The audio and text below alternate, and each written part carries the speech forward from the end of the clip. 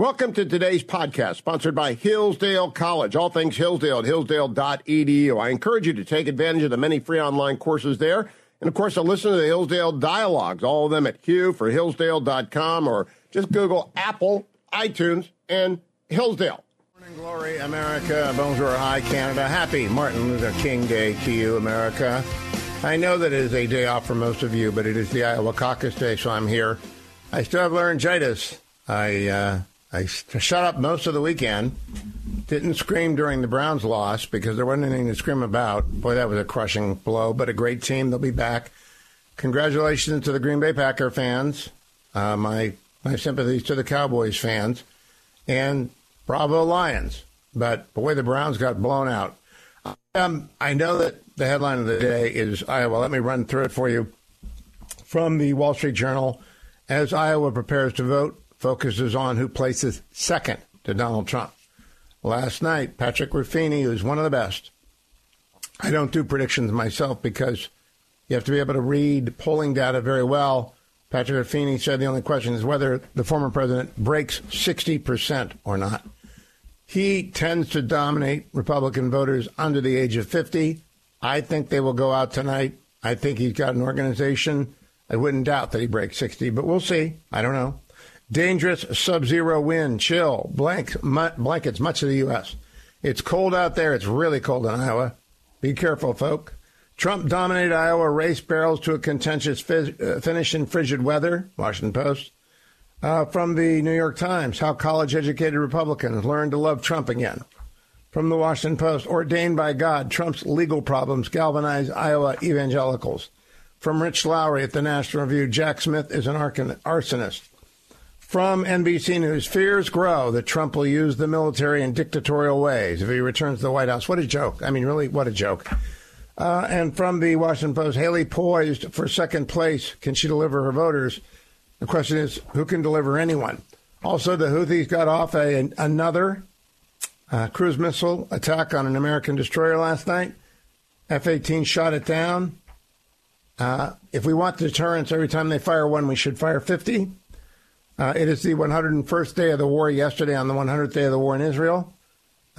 More than the Israeli Defense Forces released all the numbers for the first one. More than 9,000 Hamas members killed from 10/8 forward. Of course, more than 1,000 were killed on that. More than 11,000 rockets have been fired from Hamas into Israel. Yesterday, an elderly woman and her son were killed at home in a Hezbollah attack from the north, a missile. This is the same day that there appeared a story in Axios that Joe Biden is growing impatient with Benjamin Netanyahu. I'll talk with Matthew Continetti and others about that later in the day. It's upside down. It's backwards. Let's go get some quick Iowa cuts from yesterday. Donald Trump at an Iowa rally, cut number 2. I will direct a completely overhauled DOJ to investigate every radical, out-of-control prosecutor in America for their illegal, racist, and reverse enforcement of the law. I'm also going to indemnify all police officers and law enforcement officers throughout the United States to protect them from being destroyed by the radical left for taking strong action on crime. We're going to stop crime in our country. And we will take over the horribly run capital of our nation. Horribly run. We have a capital that we all love. Right now it's a rat-infested, graffiti-infested shithole. Horrible. Where people are being killed. This week, 3 people were shot. People are being killed just for walking into a park, which is now littered with tents and homeless. He continued, cut number 3. On day 1, I will sign a new executive order to cut federal funding for any school pushing critical race theory, transgender insanity, and other inappropriate racial, sexual, or political content on our children. And I will not give 1 penny to any school that has a vaccine mandate or mask mandate.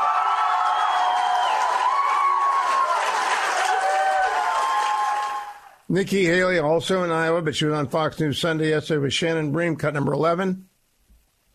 I think we've always had a target on our back because we've been the one moving up. Everybody else is going down. And that's a great thing. But the real poll, you know, is on caucus day. And what we've said is we just want to come out of Iowa looking strong. We want to come out of New Hampshire strong. We want to come out of South Carolina strong. This is, you know, continuing state by state and trying to get every single vote that we can. And we're not going to stop until that very last second.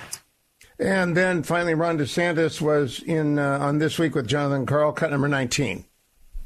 Well, Donald Trump's running for his issues. I'm running for your issues and your family's issues, and solely to turn this country around. I've delivered on 100% of my promises. Donald Trump obviously didn't build the wall, didn't drain the swamp, and didn't reduce the debt. I've also taken on and beaten the Democrats and the left. And in reality, Donald Trump, as president, oftentimes got beat by the Democrats at the border. He got beat on debt. And so we have an opportunity to have a two-term president, someone that's going to be able to win decisively and then actually bring all this stuff into fruition. And I'm the guy to do it. Now, they will continue. I'll bring you all the results in the morning. It won't be until late tonight that we know what they are. I do want to honor Martin Luther King by playing for you the presentation by Dr. Tal Becker, Israel's lead counsel at the International Court of Justice. Now, the proceeding that South Africa triggered at the International Court of Justice by accusing Israel of committing genocide against the Palestinians is a charade and a farce, a terrible damage to South Africa's reputation, to the reputation of its leadership. I'll never go there. I will have never set foot in South Africa until this regime has changed. It is so gross what they've done. But Dr. Tal Becker was among those who presented for Israel. And throughout the course of the show today, I want you to hear what he had to say. Let's begin cut number 29 from his argument on Friday. Madam President, distinguished members of the court, it is an honor to appear before you again on behalf of the State of Israel. The State of Israel is singularly aware of why the Genocide Convention, which has been invoked in these proceedings, was adopted. Seared in our collective memory is the systematic murder of 6 million Jews as part of a premeditated and heinous program for their total annihilation. Given the Jewish people's history and its foundational texts, it is not surprising that Israel was among the first states to ratify the Genocide Convention without reservation and to incorporate its provisions in its domestic legislation. For some, the promise of never again for all peoples is a slogan. For Israel, it is the highest moral obligation.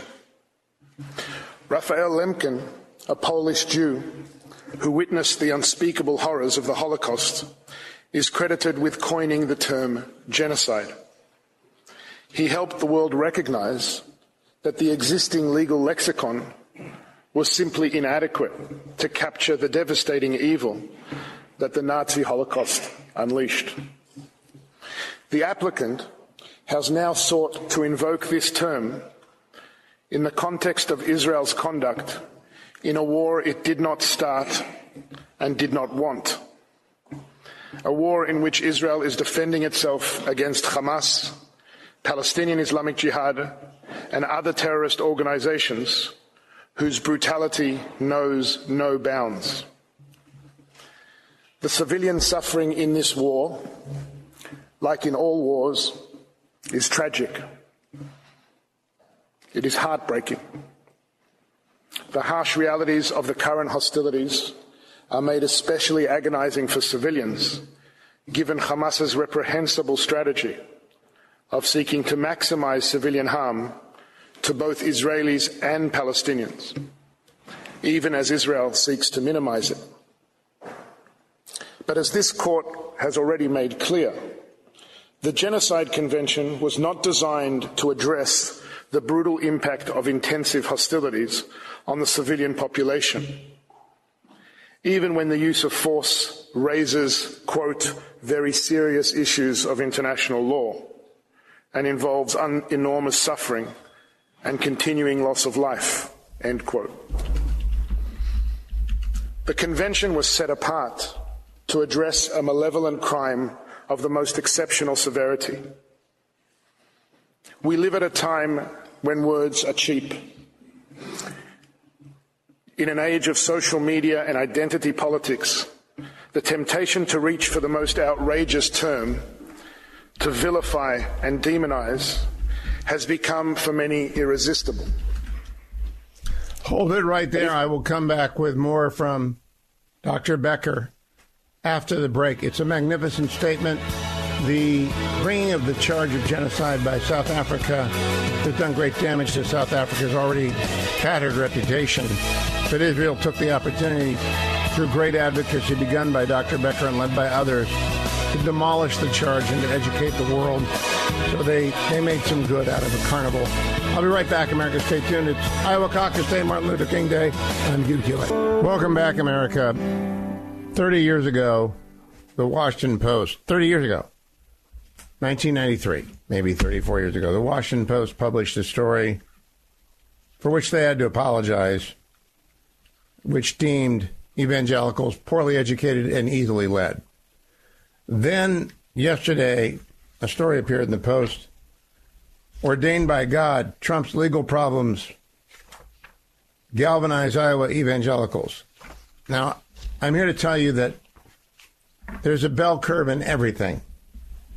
I have taught con law since 1996, and because the American Bar Association requires this, every student exam has to be objective, and it has to be graded blind. So I get blue books, or the computer equivalent of blue books. I don't know who they wrote them. I make sure my tests objectively test knowledge and grasp. And it always, I've been teaching since 96, usually 4 classes a year, sometimes 2. And I always give a 3-hour exam. It's always called a racehorse exam. And it is never not a bell curve. Like 10% of the people just don't get it. 10% of the people astonish me. And then in between, there's the middle. So for anything to write anything about evangelicals is wrong out of the gate. But this article is so very, very wrong. And it is particularly wrong about how Trump is wrong to cite persecution of Christians. This is what he said, the writer put. Trump has accused the Biden administration of discriminating against people of faith, suggesting at a campaign event in Waterloo, Iowa, that, quote, Christians and Americans of faith are being persecuted and the government has been weaponized against religion like never before. Fact checkers, however, have debunked that claim. Experts on religious liberty, such as John Inazu from Washington University in St. Louis, cite multiple major religion-related Supreme Court cases and say religious freedom is perhaps more protected than ever. Okay, I want you to understand a few things. First of all, the government has been weaponized against Christians like never before. It happened during COVID, which was a once-in-a-lifetime event. It has happened repeatedly in places like the Philadelphia Archdiocese, where Catholic Charities was prohibited until the diocese sued from assisting in the adoption of children because they would only adopt to traditional married couple, a man and a woman. And yes, the Supreme Court has decided many, many, many cases for Christians, but they had to do so because they are being persecuted at a rate never before. So what I want to say is this is an ill-informed and poorly edited piece. It's very unusual for the Washington Post. But for 30 years, the Washington Post has not understood evangelicals. And anyone who makes a sweeping statement about evangelicals doesn't know what they're talking about. I am myself an evangelical Roman Catholic Presbyterian. So I'm a member in good standing Cradle Catholic, and I attend the Presbyterian Church, of which I've been a session member twice. I'm proud of both affiliations, one river, two banks. I use both of them. I know evangelicals, and I know articles like this are written by people who do not know evangelicals, and they certainly don't know anything about constitutional law. I am going to not do a market update this morning because I'll wait. There are no markets today, but I do want to play more of Dr. Tal Becker making his opening argument against South Africa on Friday. Continue, please. Words should still matter. Where truth should still matter, it is surely a court of law. The applicant has regrettably put before the court a profoundly distorted factual and legal picture. The entirety of its case hinges on a deliberately curated, decontextualized, and manipulative description of the reality of current hostilities. South Africa purports to come to this court in the lofty position of a guardian of the interest of humanity. But in delegitimizing Israel's 75-year existence in its opening presentation yesterday, that broad commitment to humanity rang hollow. And in its sweeping counterfactual description of the Israeli-Palestinian conflict, it seemed to erase both Jewish history and any Palestinian agency or responsibility. Indeed, the delegitimization of Israel, since its very establishment in 1948 in the applicant's submissions, sounded barely distinguishable from Hamas's own rejectionist rhetoric. It is unsurprising, therefore, that in the applicant's telling, both Hamas's responsibility for the situation in Gaza and the very humanity of its Israeli victims are removed from view. The attempt to weaponize the term genocide against Israel in the present context does more than tell the court a grossly distorted story. And it does more than empty the word of its unique force and special meaning. It subverts the object and purpose of the convention itself, with ramifications for all states seeking to defend themselves against those who demonstrate total disdain for life and for the law. Yep, stop it right there. More of Dr. Becker later in the show. Bethany Mandel is going to join me next from Israel, where she is reporting today. I've got a lot coming up. Matt Continenti going to be on the show today. Jim Garrity. I'm going to play for you the rest of Dr. Becker. There's not much to say about Iowa because caucuses really can't be polled, except Donald Trump's doing very well. I'll be right back, America. Stay tuned.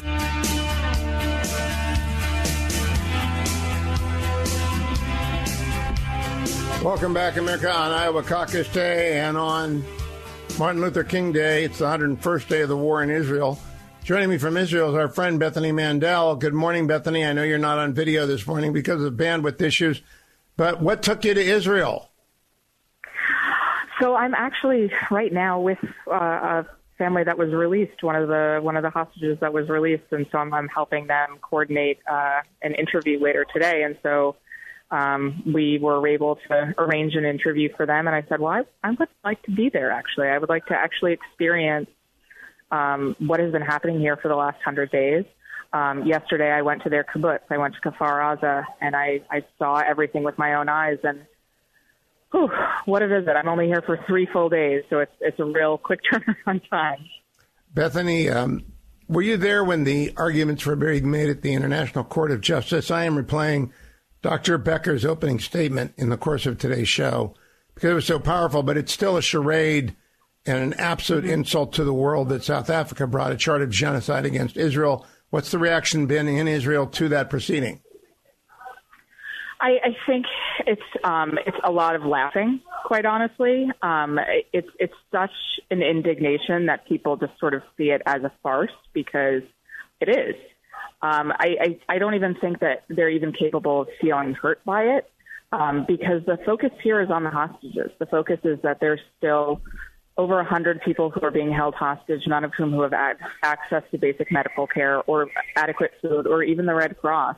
And that's really the focus right now with everyone. And so all this is a sideshow at what's happening at The Hague, because how can you try a people for genocide who have been the victims of genocide twice now, both in the Holocaust and on October 7th, and, beforehand, obviously, the long history of the Jewish people in genocide, and to call the response to the most recent genocide a genocide perpetrated by Jews is laughable.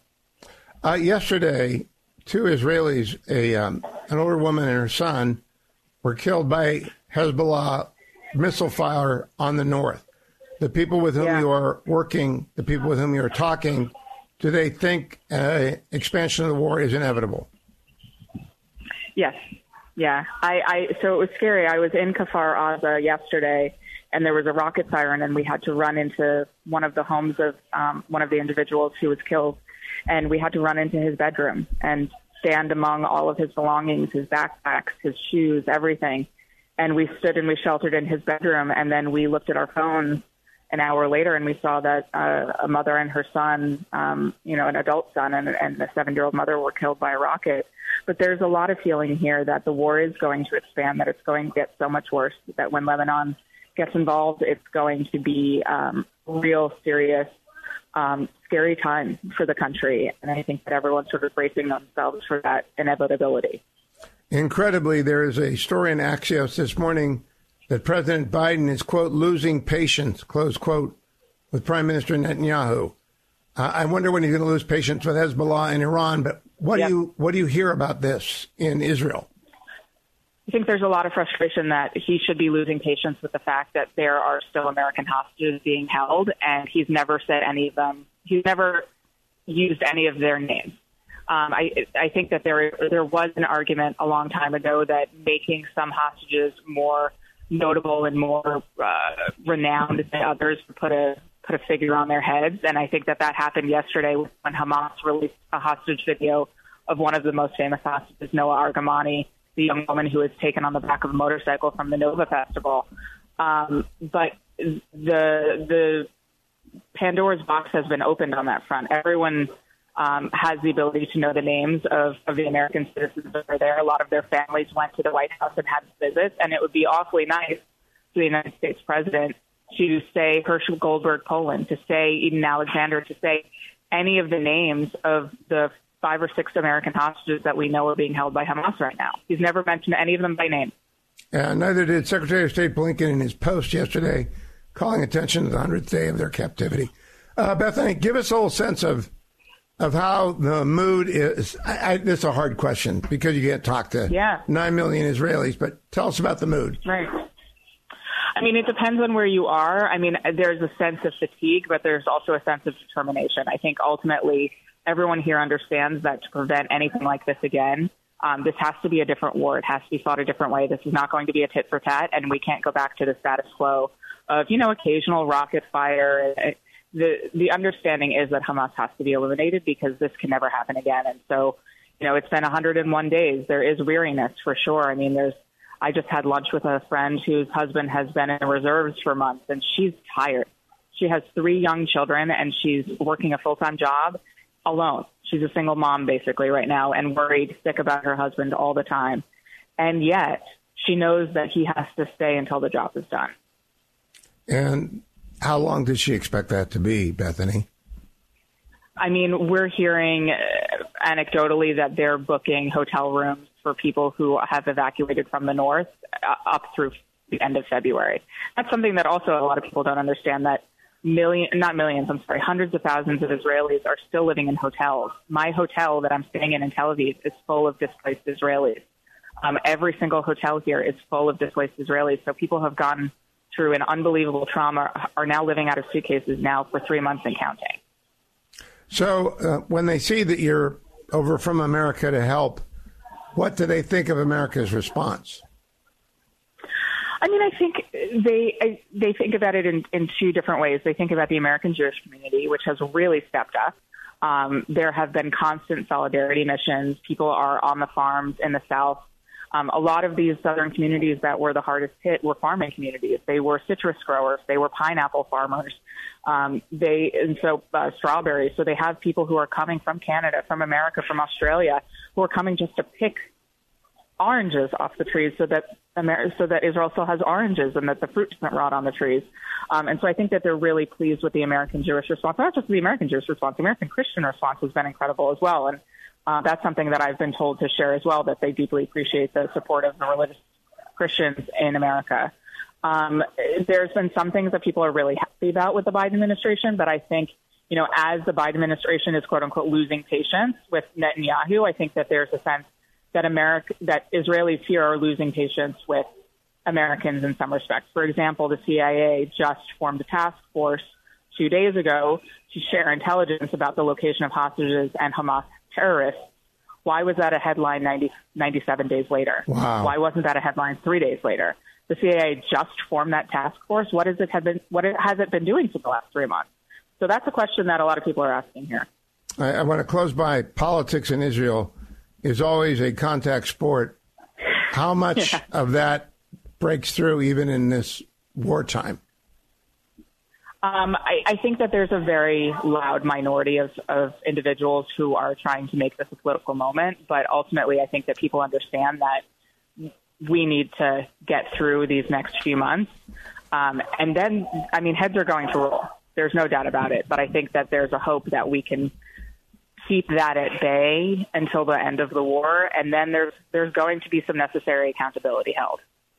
Bethany Mandel, thanks for joining me. Safe travel home. We'll talk to you again next week. Thank you. Hello to all of our Thank friends you. in Israel. And tell them I just ignore the president. He doesn't represent the United States. Welcome back, America. I'm Hugh Hewitt. Matt Continetti is the author most recently of The Right. It's a wonderful book, which I recommend to everyone. He's a fellow at the American Enterprise Institute, a contributing columnist often everywhere, but always a voice on the Commentary podcast. And it's good to see you again, Matt. Happy New Year to you. Happy New Year to you, Hugh. I have laryngitis, and I blame Christine Rosen. I caught it from listening to the Commentary podcast. Well, we're so happy that you're a regular listener now. I think it's actually the best podcast, group podcast on radio. I think you guys have hit a groove. Did you expect it to be this successful?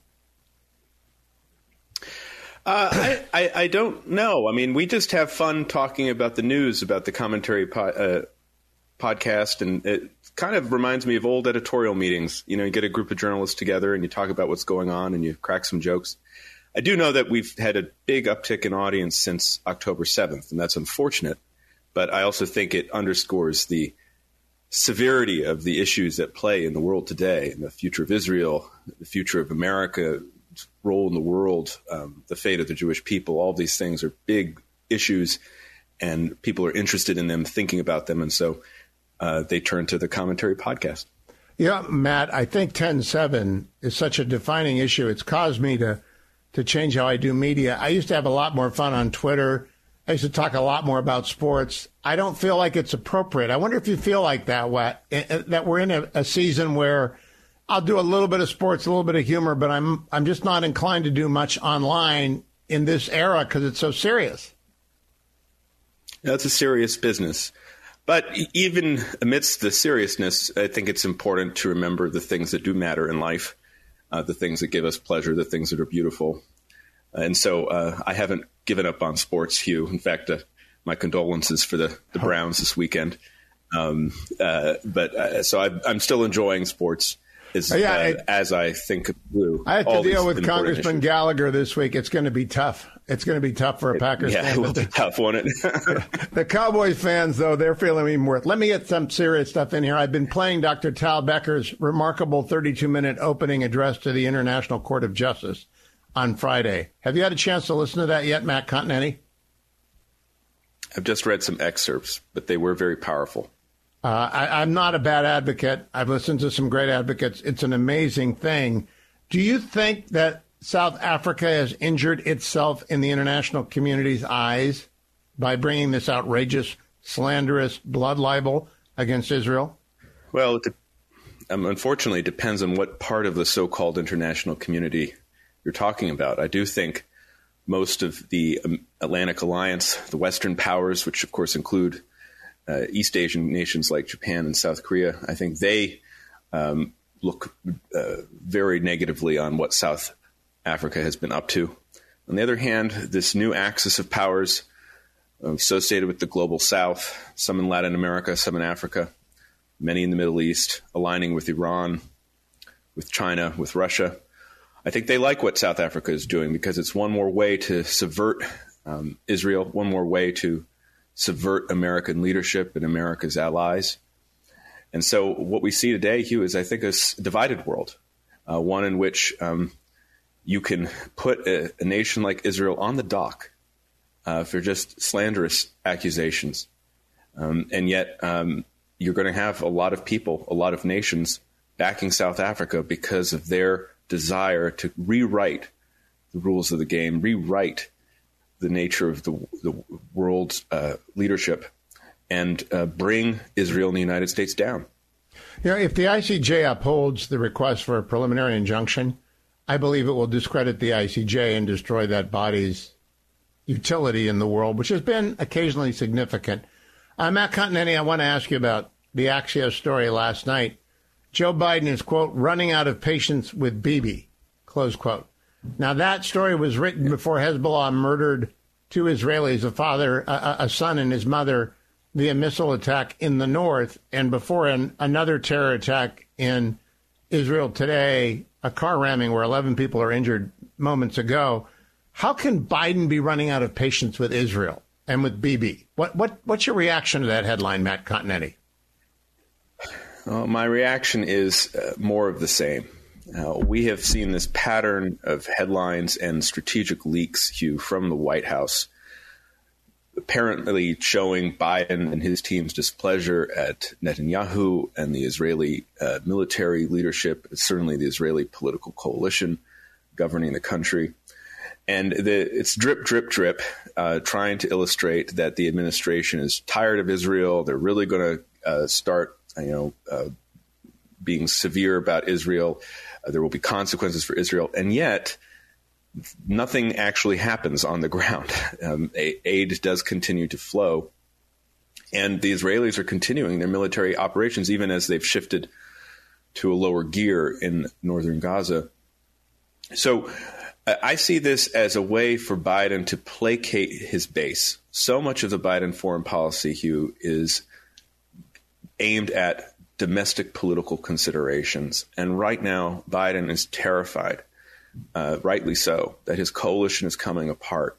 And so he's leaking these stories. The White House is leaking these stories, I think, in order to somehow appease the jackals of the left who are abandoning him and threatening his chances of reelection. That is a good explanation. I have heard a lot of people, from the remarkable Dan Senor to Aviv Reddy-Gur, and of course to our weekly guest, Dr. Oren, argue that the United States' actual support is real, even if the rhetorical support wanders.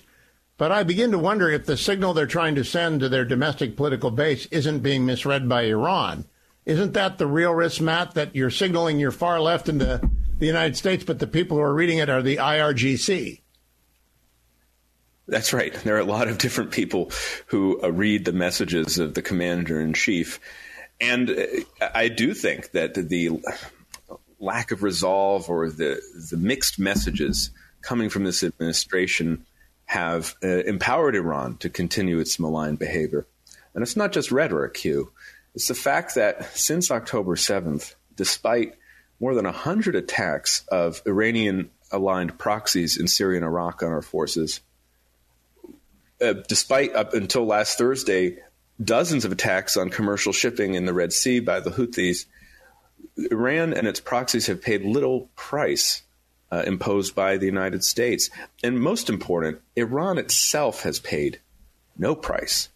And I think it was Naftali Bennett, the former Israeli prime minister, who put it very well. He said, Iran is an octopus in the Middle East. Its tentacles cause havoc.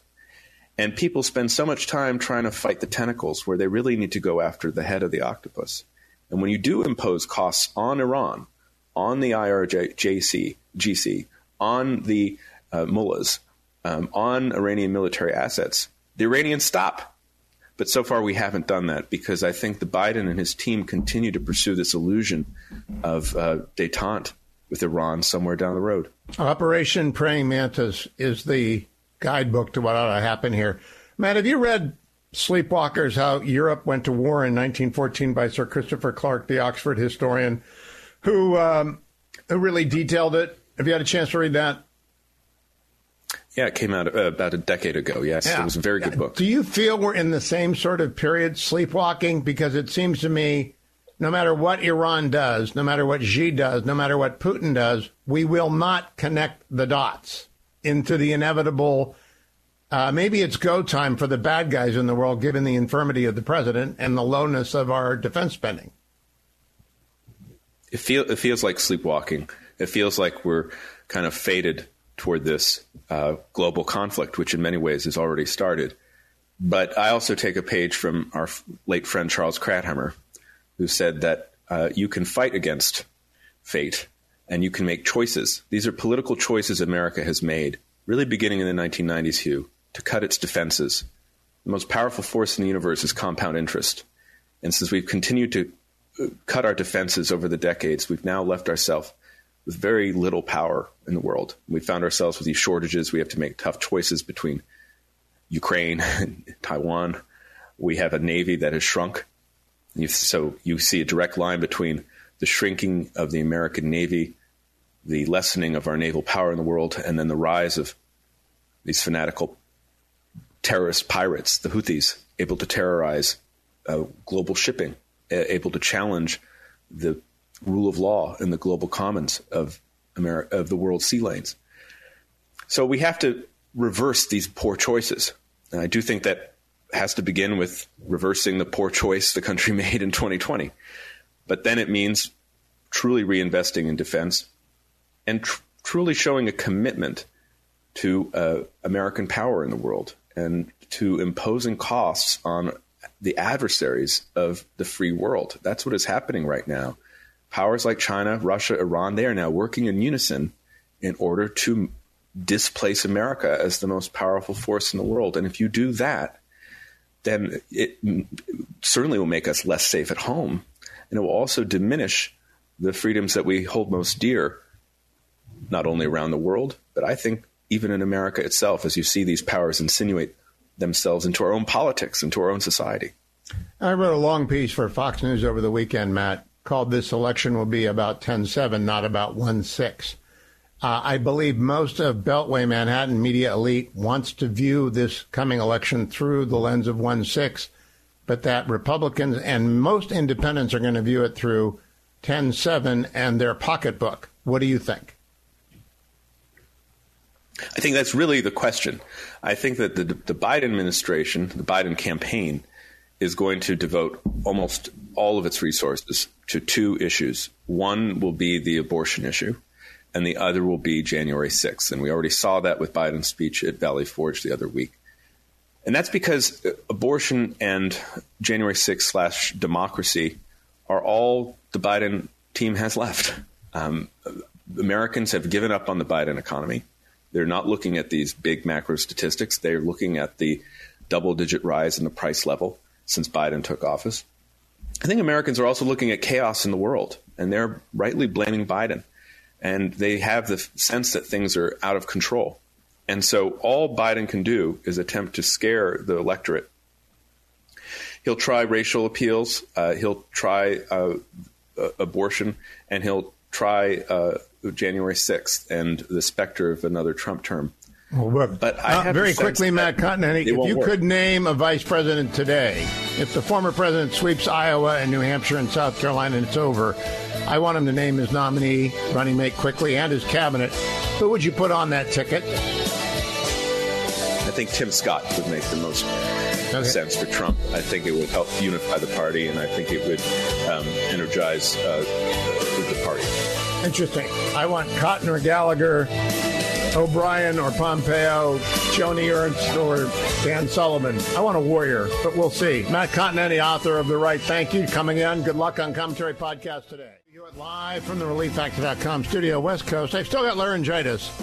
I want to bring you the breaking news. 18 have been wounded, 1 critically, 5 seriously in Ra'anana, Israel. A car ramming and knifing spree by 2 Palestinians from Hebron. Many of them involved in many of the injured are children. I'm joined by Jim Garrity, writes the Morning Jolt for National Review, contributing columnist to the Washington Post, my colleague there. Good morning, Jim. How are you? Good morning, Hugh. Sorry we got to start out with such grim news. I know. It's incredible. I want to begin with the second story as well. Yesterday at Axios, the headline was, Biden, quote, running out, close quote, of patience with Bibi as Gaza war hits 100 days. What do you make of that? Running out of patience with a prime minister who they lost 2 to Hezbollah yesterday and 18 injured today. Well, if you look at Joe Biden as a guy who was shaped by the Vietnam War and very much, among those who was pushing for the end to the war as quickly as possible, I know that Biden likes to pretend or likes to sound like Winston Churchill when it comes to the Russia-Ukraine war. But then, so we will stand with Ukraine for as long as it takes. And then, you find out that, well, actually, we're telling Ukraine we can't support you forever. And you're going to have to it's going to take us a while. It's going to take us 8 months to get you the tanks. You're on your own. Biden likes to talk a good game. And immediately, he had the right thing to do right after those attacks by Hamas. He went over to Israel and he said, we will stand with you as long as it takes. And now we find out 100 days later, it's like, all right, wrap it up. Oh, come on, this is turning into a political liability for me. So, by the way, it's actually not a political liability for him. Twitter is not real life. You look at the polling numbers, the overwhelming majority of Democrats still support Israel. Overwhelming majority of Democrats think Biden should stand by Israel. But the very loud types, and apparently the White House interns. And look, Hugh, Biden can't, irritate the White House interns, Who's going to make the coffee then? Jim Garrity, let me ask you about, first, thank you for being gracious and not bringing up the Browns. It was a pretty brutal weekend. What, was there a football game on Saturday? I didn't see anything. Yeah. Nothing happened. There was nothing to see there. Boy, whoever that 30-year-old offensive coordinator for the Texans is, he ought to be the head coach of the Jets. Look, though, 2 weeks ago? I'm just going to say all that. That's the Joe Flacco we know. That was the Joe Flacco we remember. I am less than shocked that the coach turned into a pumpkin again. So it wasn't actually his fault. The offensive coordinator for the Texans, who's like 28, just had us completely, the best defense in the NFL, completely fogged. All right, Jim, let's go to Iowa. I don't do predictions because I don't have polling data in front of me that everyone else hasn't seen, but I do follow what Ruffini said. Ruffini says the only question is whether Trump breaks 60%. If he does break 60%, what does that tell you? Well, one, what looked like a very uncompetitive primary is indeed a very uncompetitive primary. Look, I was out there last week for 6 days. I planned to be out there for 5 days, but the blizzard had other plans. People were telling me that DeSantis has a really good organization and that he should perform better than his final poll numbers. But his final poll numbers are pretty low. That's not an astoundingly high bar to clear. I'd be surprised if he finishes third. I think you have that really tough question of where do you go from here? He's not really competing in New Hampshire. The numbers in South Carolina aren't going to look that good, and I don't think a disappointing result tonight will help anything. He's not winning in his home state of Florida. Trump's still well ahead there.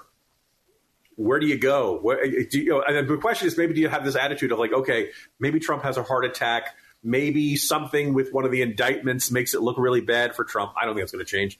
I think the Des Moines Register poll said that 61% of Republicans didn't care that he could be convicted, and that's not going to have the slightest impact on their support for Trump at all. So, look, one of my columns in the Post was entitled, Ron DeSantis' Last Stand. He's got to do reasonably well tonight to have a good reason to stay around in this race. Haley can say, hey, this is a bonus state for me. I'm putting most of my eggs in the New Hampshire basket. Christie's departure probably helps there a bit. But I think right now, if you were a cautious bettor, so to speak, you'd bet on Trump winning tonight by a bunch. The Haley momentum is real. I've invited the ambassador on anytime she wants this week. Ditto Ron DeSantis, ditto the president. I'm Switzerland when it comes to this stuff. But I do believe in reality checks. And the 2012 rules don't apply with Donald Trump for a reason that I think your boss at the National Review, Rich Lowry, wrote yesterday. Jack Smith is an arsonist. And I believe a lot of Republicans believe that Jack Smith is an arsonist. They may have aesthetic objections to Donald Trump, but they do not like what's going on in the justice system in the United States. What'd you make of Rich's piece? Yeah, I also would point out that, after a while, every effort to impede Trump from returning to the Oval Office starts to blur together. So you have Jack Smith and the criminal indictments, and then you also have the Colorado Supreme Court, and then you have the Maine Secretary of State. And eventually people believe, reasonably, that there are a whole bunch of people out there who want to stop Trump from being elected by any means necessary. And, that if that the closer Trump gets to the nomination and the closer Trump gets to beating an incumbent who is looking every day of the 81 years old that he is. You notice like Biden didn't speak publicly for about 2 weeks around the holidays. That's really weird for a president. And he did not announce the attack on the Houthis. That's even weirder. Yeah, right? Usually you get an Oval Office address, my fellow Americans. Tonight we have struck back at, didn't get any of that. He doesn't do sit-down interviews anymore. He doesn't do press conferences anymore.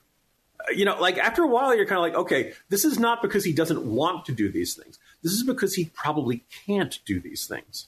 And, you think you're going to beat Donald Trump with that? I don't think that's a safe bet. Now, and Jim, Trump something you said about his being against the Vietnam War, I do believe that older folks, and this was my experience with my parents, when they hit especially the 8-0 mark, begin to rely, even if I don't think he has any dementia or anything like that, I just think he's infirm, but they begin to rely on the old 8-track tapes in their head as opposed to the new data on their desk. And the old 8-track tapes in his head is Bibi's bad, Iran can be dealt with, the JCPOA was a good deal, and Bob Gates was wrong about me, and I'll show him. And the old 8-tracks, they're not good. I was going to say, Hugh, I bet you and I have both referred to the Baltimore Colts and, various other, you're not, when your vocabulary hasn't been updated, the Houston Oilers. The Chargers are still, the Raiders are still in Oakland, and so like these are, like that is minor, but the idea, the worldview doesn't change very much. The worldview doesn't update very well. And, the relationship with Netanyahu was pretty hostile during the Obama years. Reread Obama's volume 1 of his presidential autobiography. And there's a lot of complaining about Bibi and the cynicism of Israeli politics and all that kind of stuff. I know, I can understand. I know Biden tried to embrace Bibi at the very beginning of this conflict, but with each passing week, like the thing that's most bizarre about this is that the progressive left has decided that Hamas and the Houthis are the plucky underdogs who are fighting for the good fight and who deserve our support and certainly should not be, smashed by the Israelis, should not be smashed by the. Hugh, over the weekend, there was this angry mob outside the White House that was trying to beat down the doors and beat down the cage. But no coverage in some very big institutions that really you'd think post January 6th, this would be a big deal, right? This, and when they're pounding at the door, the gates of the White House, you're not the good guys, right? Yeah. This is not, good, noble. Just we like both the write for the Post. When we were hippies protesting the Vietnam War. No, these are anti-American maniacs. We both write for the Post, and so I'm very reluctant to criticize. I'm slow. Fine institution. Yeah. But they ordained by God, Trump's legal problems galvanize Iowa intellectuals, includes in it a paragraph that says Trump has said Christians feel persecuted, and that's been fact-checked, and it's wrong, and the evangelicals are winning Supreme Court cases. Jim, if you have to win Supreme Court cases, it's because you're being persecuted. How do people not understand that? Because people have the same kind of thing we talked about. The people in their 80s don't want to update the software, don't want to update their frame of reference. If you can point to pro-lifers who get arrested for praying outside of a abortion clinic, while you go to CVS and the toothpaste is locked up. In Chicago, you got to steal $1,000 worth of stuff before it's a felony. And you're kind of like, wait a minute. Why is this considered a crime that they come down on it with a ton of bricks? But actual crime, they kind of shrug their shoulders at, and you're always hearing about somebody, this guy, pushed a woman onto the, subway tracks up in New York City. He'd been arrested 14 times, but had never spent more than, 2 days in jail or something. Like, we get these kind of stories.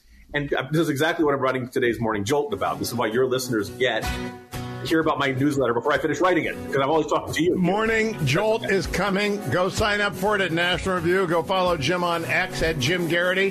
Follow me in the next segment. We'll talk next week about Iowa and New Hampshire with Jim, and we'll see if we're right.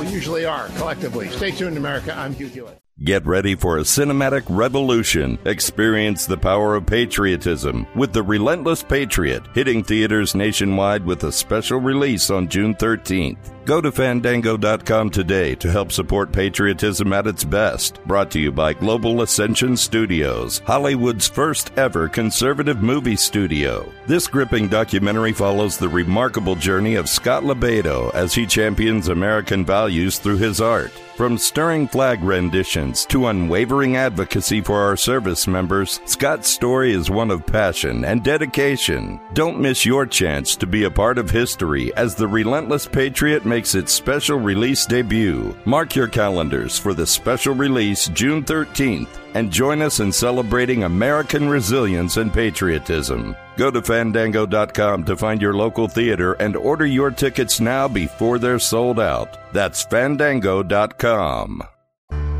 Welcome back. Your dreams were your ticket. Welcome back indeed, America. For many, many years, John Campbell, Congressman extraordinaire for 12 years, former California State Senator and California Assemblyman and National Association of Car Dealer, executive and manufacturer and seller of cars. John Campbell would come on once a week and be my guest host, and he was much beloved. But then he got bored and lazy, and he hadn't been awake before 6 a.m., I think, in 5 years. But he's decided to come back, and I'm glad, John Campbell. You even got a shirt on this morning. Thank you. I do. I don't have my contact lenses in yet. I have my glasses, but you know what? It's dark at this time of the morning. Did you know that? It is very dark. I want people to know that lookthroughthechaos.com is where they can find what you write, and I want to tell them what we're going to be doing if you can, in fact, keep to your intention of actually getting up on Mondays and talking to me. Every week we get economic data that I don't understand. For example, on Wednesday, we get retail sales, import and export prices. On Thursday, we get housing starts, jobless claims, and petroleum status. And on Friday, we get existing home sales and stuff like this. You actually read this stuff, don't you? I do. I read it all pretty much every day. And as weeks go, this week, that's all data that comes out. Markets will react and so forth to that data if it is significantly different from what is anticipated. However, this is when those particular data points are not that significant. What the markets will be watching more this week is actually Congress. And the market will presume that there is not going to be a shutdown because they always presume that even if it's at the 11th hour or if it's at the 13th hour and just past the end of time, or when the budget expires, but in time before anything actually shuts down. That's what the markets will presume. If something different looks like it's going to happen by the end of the week, markets won't like that and they will react. But this is not a week. Lately, the markets are more interested in two major factors. One is inflation, which there are 2 or 3 data points that come out every month about inflation. And the other is employment. And there are several data points that always come out about employment. Neither of those are triggering this week. So markets, what is happening, though, this week, in addition to what you mentioned, is earnings season is starting. So on Friday, you had a bunch of the big banks report, the Goldman Sachs, the JP Morgans, Citibank, et cetera. It was somewhat mixed. It wasn't super great or super awful either way. But other companies will start to report this week, and markets will be certainly, probably more than anything, focused on those numbers as they roll out. Now, John, the one thing I want to make sure the audience who remembers you from the old days, and you used to guest host, and maybe you'll guest host again if you'll get up early enough, is that you were always sort of upbeat about Congress. You spent a dozen years there on the Budget Committee and on financial services. I think you ought to be very glad that you quit when you quit. You just retired. You didn't get defeated. You got tired and said, I'm done with this. Are you happy that you retired when you did? Because it's just been nuts to be in the Republican caucus for the last 4 years. Yeah, I mean, just to correct you slightly, we want to get data right. I was there for 10 years, not 12. Okay. And I was on Budget, Financial Services, and also the Joint Economic Committee with the Senate, where I got to meet and know and work with a bunch of senators. But yes, I retired 10 years ago now, and I hung it up in part because I worked hard. Congress is one of those jobs I worked hard, and not everybody did. I often tell people that Congress is exactly the way the founders designed it. It was not supposed to be the best and the brightest. It was supposed to be representative government, representative people. Some of the smartest people I've ever met were in Congress, some of the dumbest, some of the most honest, some of the more corrupt, and some of the hardest working and some of the laziest. There were some people who figured out a way to sort of phone it in. I was not one of those. I worked really hard. And back in when I was about ready to retire and decide not to run for re-election in 2013, 2014, I was working so hard. And I would, at the end of the month or the day or the week or the year, sit back and look and say, all right, what did I get done? And the answer was nothing. And it was really frustrating for me to see what I thought were solutions to a bunch of problems. Not the solutions I wanted, but the solutions you could get passed, the solutions that could become law. And you just couldn't get them done, either because my leadership wouldn't let me do it, or the Democratic leadership wouldn't let them do it, or both.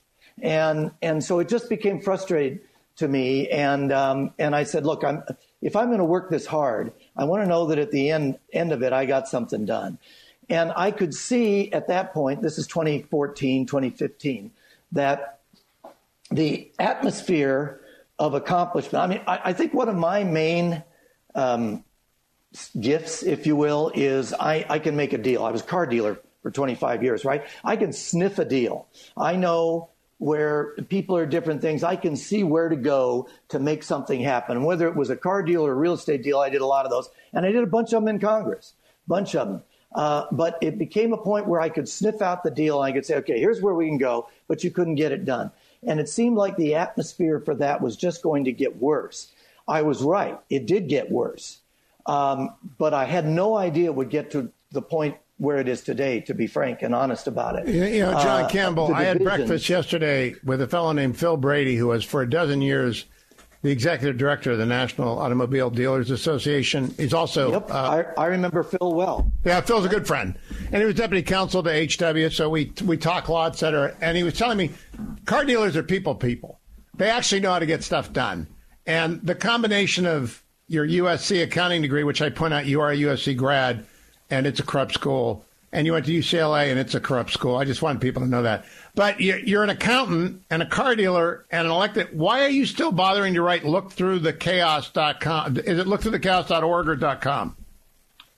.com. It's lookthroughthechaos.com. And I'm still writing about it because you can take the boy out of politics, but you can't take politics out of the boy. I care about this stuff.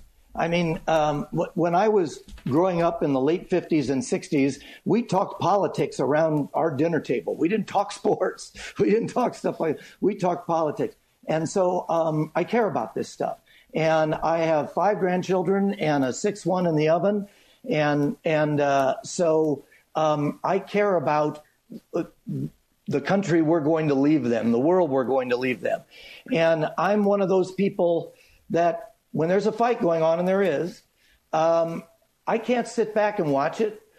Somehow I got to suit up and I got to be in it. Now, maybe you're in Arizona now. Logistics. You left right. Like I did. And, you used to be a Californian. I talked to former Governor Pete Wilson over the weekend. I met the Fetching Mrs. Hewitt at Pete Wilson fundraiser in 1978, and I stand. The guy is just totally in agony over what's happened to the state he left behind. It was a great state as recently as Pete Wilson's second term. A great state. It was. And unlike Joe Biden, Pete Wilson is up there in years, but he is totally lucid. So sharp. Unlike Joe Biden. Oh my gosh. And I think one of the I thought the most interesting points of the debate between Gavin Newsom and Ron DeSantis was when moderator, I forget which one, asked both of them to say something nice about the other state. Gavin Newsom ended up saying nothing about Florida. He wouldn't say anything nice. It was so easy. You know, they got a lot of beaches. It was just easy what he could have said. But what Ron DeSantis said I thought was just perfect. He said, I love California. It's beautiful. He says the weather is the best in the country. The beaches are great. It has all this diversity with the mountains and the forests and the beaches and everything else. He says it's hard to screw it up so bad that people want to leave. But he says, you've done that. You, Gavin Newsom and the Democrats have done it. You have screwed it up and made people want to leave what is kind of sort of a climatological and geographic paradise. Now, I got to ask you this because Phil Brady told me this yesterday. I didn't know that. I'm no longer a Californian, so I didn't know this. The highest marginal rate of income tax in California, state taxes went up to 14.4% on January 1. 14, as opposed to Florida, which is 0, Arizona, which is, I think, 2.5, and Virginia, which is 5.25. What do sane people do? They leave. They leave. That is what they do, and that's correct. It is now 14.4%. And so I keep tabs of things there. I still have lots of friends there. I still give speeches there. and my kids and grandkids, unfortunately, are there. I think they ought to move, but it's not my decision. And they have a lot of friends. They went to school there, and their wives are from there, and so forth. So they're still there. So I keep very close tabs on the state. And I want it to recover. I want it to get better. I want it to be what it was, like you said, back when Pete Wilson was governor in the 90s. But right now, it's getting worse, not better. One of the interesting did you watch what happened with the Shohei Ohtani contract? Yes. You know Shohei, right. So he deferred $700 million. He's only going to get $24 million in the 10 years he plays. The rest is going to be paid out after he retires. Part of the reason he did that is he's avoiding that 14.4%. So the state controller of California comes out last week and wants to change the law, federal law, okay, and state law, so you can't do deferred income because they see this as Shohei Ohtani and his attorneys. He's Japanese. He doesn't even speak English. He won't be a resident of the United States then, most likely. He'll go back. He lives in Japan. He's very Japanese. He's playing here for money and because that's his sport. But he avoids 14.4% tax on $680 million. And so the state of California is trying to figure out how they can make sure that nobody else can do that again. I really do not know. Unbelievable.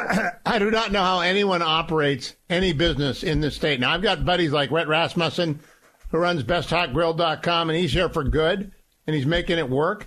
But I do not know over the long term how this state can compete with Tennessee, Florida, Texas, Virginia, and the right-to-work states with income tax rates below 7%. Do you? California has tremendous natural advantages that we just discussed. We just discussed the climate, but it has some economic ones now, which is that it's on the Pacific Rim.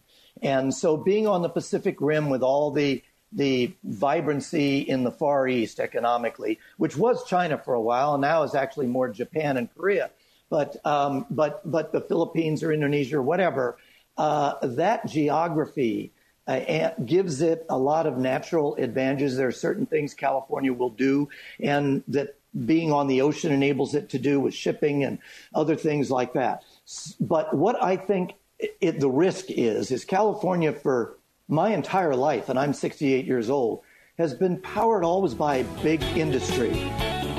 Not anymore. Going away. All right, we're out of time. Look through thechaos.com. Look through thechaos.com. Kerry Lake, if you're listening, get John Campbell to be your economic advisor. He's in Arizona now. He'll help you win. Look through thechaos.com and come right back, America. Thank you, John Campbell. It's good to see you again. Want to remind everyone, a great sponsor of the program is myphdweightloss.com. Generalissimo went on that program more than a year ago, lost 50 pounds. He's kept it off. And stress eating is not allowed, I don't believe, even though we're under a lot of... Sure tempted to this week, aren't we? Everybody is. But we don't...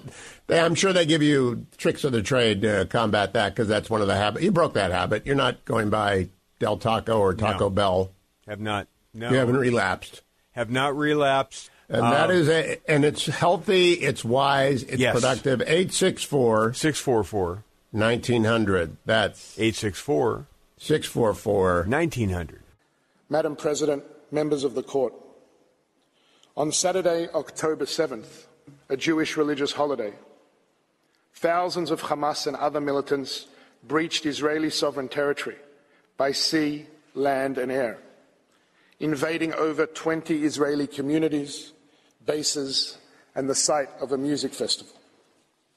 What proceeded, under the cover of thousands of rockets fired indiscriminately into Israel, was the wholesale massacre, mutilation, rape, and abduction of as many citizens as the terrorists could find before Israel's forces repelled them. Openly displaying elation, they tortured children in front of parents and parents in front of children, burned people, including infants, alive, and systematically raped and mutilated scores of women, men, and children. All told, some 1,200 people were butchered that day, more than 5,500 maimed, and some 240 hostages abducted, including infants, entire families, persons with disabilities, and Holocaust survivors. some of whom have since been executed, many of whom have been tortured, sexually abused, and starved in captivity. Representatives of the hostages' families are in this courtroom today, and we acknowledge their presence and their boundless suffering. We know of the brutality of October 7th, not only from the harrowing testimonies of the survivors, the unmistakable proof of carnage and sadism left behind, and the forensic evidence taken at the scene. We know it because the assailants proudly filmed and broadcast their barbarism. The events of that day are all but ignored in the applicant's submissions, but we are compelled to share with the court some fraction of its horror. The largest calculated mass murder of Jews in a single day since the Holocaust. We do so not because these acts, however sadistic and systematic, release Israel of its obligations to uphold the law as it defends its citizens and territory. That is unquestionable. We do so because it is impossible to understand the armed conflict in Gaza without appreciating the nature of the threat that Israel is facing and the brutality and lawlessness of the armed force confronting it. In the volume of materials submitted to members of the court, access has been provided to a portion of the raw footage for separate screening. But I am obliged to put before the court today some small fragment of the scenes of unfathomable cruelty that took place in hundreds of locations on that horrible day. Johnny Simantov, a wheat farmer, and his wife Tamar, an activist for women's rights, lived in kibbutz Nir Oz. When the rocket fire started, they hid in the safe room with their 4-year-old son Omer and their 6-year-old twins Arbel and Shachar. During their rampage, Hamas militants set fire to their house. Johnny texted his sister Renee, "They're here. They're burning us. We're suffocating." The whole family was burned alive to ashes, making DNA identification especially difficult. A survivor of the Nova Music Festival massacre testified to police to witnessing a Hamas militant brutally raping a young woman, as another militant cut off her breast and toyed with it. A second militant then raped her again, shooting her in the head while still inside her. In one video recorded by a home surveillance system, a Hamas militant throws a grenade into a safe room where a father and his 2 sons have rushed to hide. The father is killed. The 2 sons are injured and bleeding as a militant pulls them into the living room. One child can be heard screaming to his brother, "Why am I alive? I can't see anything. They're going to kill us." The militant casually opens the fridge, takes out a bottle, and drinks. And then there is this recording from kibbutz Mefalsim.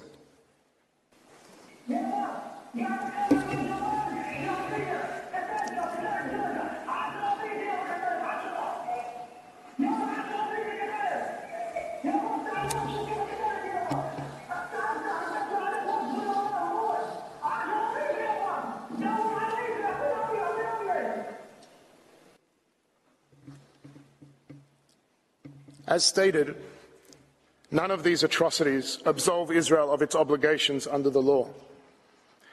But they do enable the court to appreciate 3 core aspects of the present proceedings, which the applicant has obscured from view. First, that if there have been acts that may be characterized as genocidal, then they have been perpetrated against Israel. If there is a concern about the obligations of states under the Genocide Convention, then it is in relation to their responsibilities to act against Hamas's proudly declared agenda of annihilation, which is not a secret and is not in doubt. The annihilationist language of Hamas's charter is repeated regularly by its leaders, with the goal, in the words of one member of Hamas's political bureau, of the cleansing of Palestine of the filth of the Jews. It is expressed no less chillingly in the words of senior Hamas member Razi Hamad to Lebanese television on October 24th, 2023, who refers to the October 7th attacks, what Hamas calls the Al-Aqsa flood, as follows.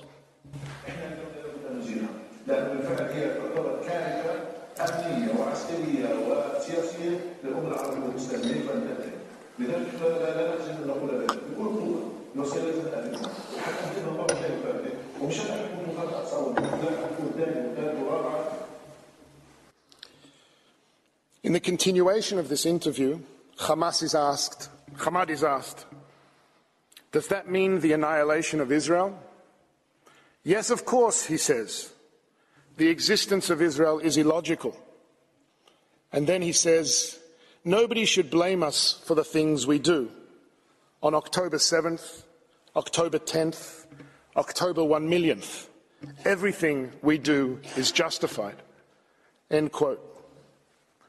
Given that on October 7th, before any military response by Israel, South Africa issued an official statement blaming Israel for, quote, the recent conflagration, essentially blaming Israel for the murder of its own citizens.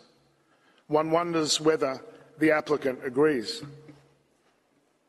Second, it is in response to the slaughter of October 7th, which Hamas openly vows to repeat, and to the ongoing attacks against it from Gaza, that Israel has the inherent right to take all legitimate measures to defend its citizens and secure the release of the hostages.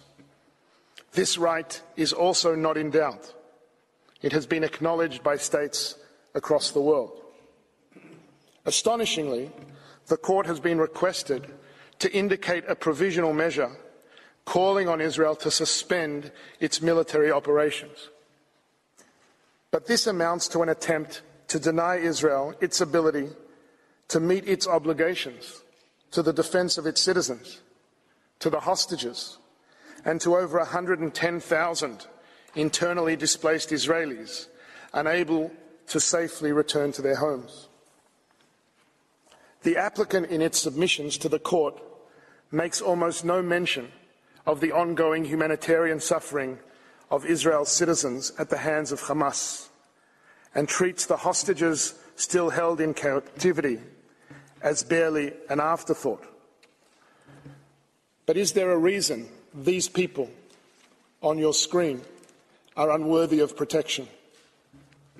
Hamas is not a party to these proceedings. The applicant, by its request, seeks to thwart Israel's inherent right to defend itself, to let Hamas not just get away with its murder literally, but render Israel defenseless as Hamas continues to commit it. Yesterday, counsel for the applicant made the astonishing claim that Israel was denied this right, and as a matter of fact should not be able to protect itself from Hamas's attacks. But allow me to draw attention to these words written by Professor Vaughan Lowe. Quote, the source of the attack, whether a state or non-state actor, is irrelevant to the existence of the right to defence. Force may be used to avert a threat because no one and no state is obliged by law passively to suffer the delivery of an attack. Israel agrees with these words, as I suspect would any sovereign state. If the claim of the applicant now is that in the armed conflict between Israel and Hamas, Israel must be denied the ability to defend its citizens, then the absurd upshot of South Africa's argument is this. Under the guise of the allegation against Israel of genocide, this court is asked to call for an end to operations against the ongoing attacks of an organisation that pursues an actual genocidal agenda, an organisation that has violated every past ceasefire and used it to rearm and plan new atrocities, an organization that declares its unequivocal resolve to advance its genocidal plans. That is an unconscionable request, and it is respectfully submitted that it cannot stand. Third, the court is informed of the events of October 7th because if there are any provisional measures that should appropriately be indicated here, they are indeed with respect to South Africa. It is a matter of public record that South Africa enjoys close relations with Hamas, despite its formal recognition as a terrorist organization by numerous states across the world. These relations have continued unabated even after the October 7th atrocities. South Africa has long hosted and celebrated its ties with Hamas figures, including a senior Hamas delegation that, incredibly, visited the country for a, quote, solidarity gathering just weeks after the massacre. In justifying instituting proceedings, South Africa makes much of its obligations under the Genocide Convention. It seems fitting, then, that it be instructed to comply with those obligations itself, to end its own language of delegitimization of Israel's existence, end its support for Hamas, and use its influence with this organization so that Hamas permanently ends its campaign of genocidal terror and releases the hostages. Madam President, members of the court, the hostilities between Israel and Hamas have exacted a terrible toll on both Israelis and Palestinians. But any genuine effort to understand the cause of this toll must take account of the horrendous reality created by Hamas within the Gaza Strip. When Israel withdrew all its soldiers and civilians from Gaza in 2005, it left a coastal area with the potential to become a political and economic success story. Hamas's violent takeover in 2007 changed all that. Over the past 16 years of its rule, Hamas has smuggled countless weapons into Gaza and has diverted billions in international aid, not to build schools, hospitals, or shelters to protect its population from the dangers of the attacks it launched against Israel over many years, but rather to turn massive swaths of the civilian infrastructure into perhaps the most sophisticated terrorist stronghold in the history of urban warfare. Remarkably, counsel for the applicant described the suffering in Gaza as unparalleled and unprecedented, as if they are unaware of the utter devastation wrought in wars that have raged just in recent years around the world. Sadly, the civilian suffering in warfare is not unique to Gaza. What is actually unparalleled and unprecedented is the degree to which Hamas has entrenched itself within the civilian population and made Palestinian civilian suffering an integral part of its strategy. Hamas has systematically and unlawfully embedded its military operations, militants and assets throughout Gaza, within and beneath densely populated civilian areas. It has built an extensive warren of underground tunnels for its leaders and fighters, several hundred miles in length, throughout the Strip, with thousands of access points and terrorist hubs located in homes, mosques, UN facilities, schools, and perhaps most shockingly, hospitals. This is not an occasional tactic. It is an integrated, pre-planned, extensive and abhorrent method of warfare, purposely and methodically murdering civilians, firing rockets indiscriminately, systematically using civilians, sensitive sites and civilian objects as shields, stealing and hoarding humanitarian supplies, allowing those under its control to suffer so that it can fuel its fighters and terrorist campaign. The appalling suffering of civilians, both Israeli and Palestinian, is first and foremost the result of this despicable strategy. The horrible cost of Hamas not only failing to protect its civilians, but actively sacrificing them for its own propaganda and military benefit. And if Hamas abandons this strategy, releases the hostages, lays down its arms, the hostilities and suffering would end. Madam President, members of the Court, there are many distortions in the applicant's submission to the Court, but as shall be demonstrated by counsel, there is one that overshadows them all. In the applicant's telling, it is almost as if there is no intensive armed conflict taking place between two parties at all. No grave threat to Israel and its citizens. Only an Israeli assault on Gaza.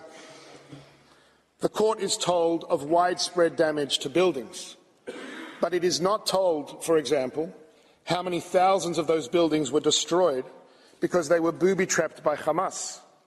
How many became legitimate targets because of the strategy of using civilian objects and protected sites for military purposes? How many buildings were struck by over 2,000 indiscriminate terrorist rockets that misfired and landed in Gaza itself? The Court is told of over 23,000 casualties, as the applicant repeats, as many have, unverified statistics provided by Hamas itself, hardly a reliable source. Every civilian casualty in this conflict is a human tragedy that demands our compassion. But the Court is not told how many thousands of casualties are in fact militants, how many were killed by Hamas fire, how many were civilians taking direct part in hostilities, and just how many are the result of legitimate and proportionate use of force against military targets, even if tragic. And the Court is also told of the dire humanitarian situation in Gaza. But it is not told of Hamas's practice of stealing and hoarding aid. It is not told of the extensive Israeli efforts to mitigate civilian harm, of the humanitarian initiatives being undertaken to enable the flow of supplies and provide medical attention to the wounded. The applicant purports to describe the reality in Gaza, but it is as if Hamas and its total contempt for civilian life just do not exist as a direct cause of that reality. Hamas is widely estimated to have over 30,000 fighters and is known to bring minors no older than 15 or 16 into its ranks. They are coming for us. But in South Africa's telling, they have all but disappeared. There are no explosives in mosques and schools and children's bedrooms, no ambulances used to transport fighters, no tunnels and terrorist hubs under sensitive sites, no fighters dressed as civilians, no commandeering of aid trucks, no firing from civilian homes, UN facilities, and even safe zones. There is only Israel acting in Gaza. The applicant is essentially asking the Court to substitute the lens of armed conflict between a state and a lawless terrorist organization with the lens of a so-called genocide of a state against a civilian population. But it is not offering the Court a lens. It is offering it a blindfold. Madam President, members of the Court, the nightmarish environment created by Hamas has been concealed by the applicant, but it is the environment in which Israel is compelled to operate. Israel is committed, as it must be, to comply with the law, but it does so in the face of Hamas's utter contempt for the law. It is committed, as it must be, to demonstrate humanity, but it does so in the face of Hamas's utter inhumanity. As will be presented by Council, these commitments are a matter of express government policy, military directives and procedures. They are also an expression of Israel's core values. And, as shall also be shown, they are matched by genuine measures on the ground to mitigate civilian harm under the unprecedented and excruciating conditions of warfare created by Hamas. It is plainly inconceivable, under the terms set by this very court, that a state conducting itself in this way, in these circumstances, may be said to be engaged in genocide, not even prima facie. The key component of genocide, the intention to destroy a people in whole or in part, is totally lacking. What Israel seeks by operating in Gaza is not to destroy a people, but to protect a people, its people, who are under attack on multiple fronts, and to do so in accordance with the law, even as it faces a heartless enemy determined to use that very commitment against it. As will be detailed by Council, Israel's lawful aims in Gaza have been clearly and repeatedly articulated by its Prime Minister, its Defence Minister, and all members of the War Cabinet. As the Prime Minister reiterated yet again this week, Israel is fighting Hamas terrorists, not the civilian population. Israel aims to ensure that Gaza can never again be used as a launch pad for terrorism. As the Prime Minister reaffirms, Israel seeks neither to permanently occupy Gaza or to displace its civilian population. It wants to create a better future for Israelis and Palestinians alike, where both can live in peace, thrive and prosper, and where the Palestinian people have all the power to govern themselves, but not the capacity to threaten Israel. If there is a threat to that vision, if there is a humanitarian threat to the Palestinian civilians of Gaza, it stems primarily from the fact that they have lived under the control of a genocidal terrorist organization that has total disregard for their life and well-being. That organization, Hamas, and its sponsors seek to deny Israel, Palestinians, and Arab states across the region the ability to advance a common future of peace, coexistence, security, and prosperity. Israel is in a war of defense against Hamas, not against the Palestinian people, to ensure that they do not succeed. In these circumstances, there can hardly be a charge more false and more malevolent than the allegation against Israel of genocide. The applicant has regrettably engaged in a transparent attempt to abuse the Convention's compulsory jurisdiction mechanism, and in particular the provisional measures phase of proceedings, to bring under the purview of the Court matters over which, in truth, it lacks jurisdiction. Madam President, members of the Court, the Genocide Convention was a solemn promise made to the Jewish people and to all peoples of never again.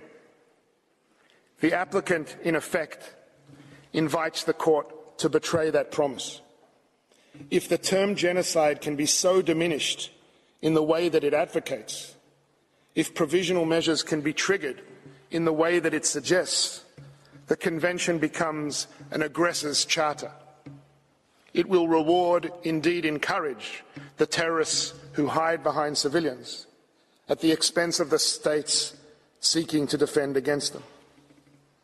To maintain the integrity of the Genocide Convention, to maintain its promise and the Court's own role as its guardian, it is respectfully submitted that the application and request should be dismissed for what they are, a libel designed to deny Israel the right to defend itself according to the law from the unprecedented terrorist onslaught it continues to face, and to free the 136 hostages Hamas still holds.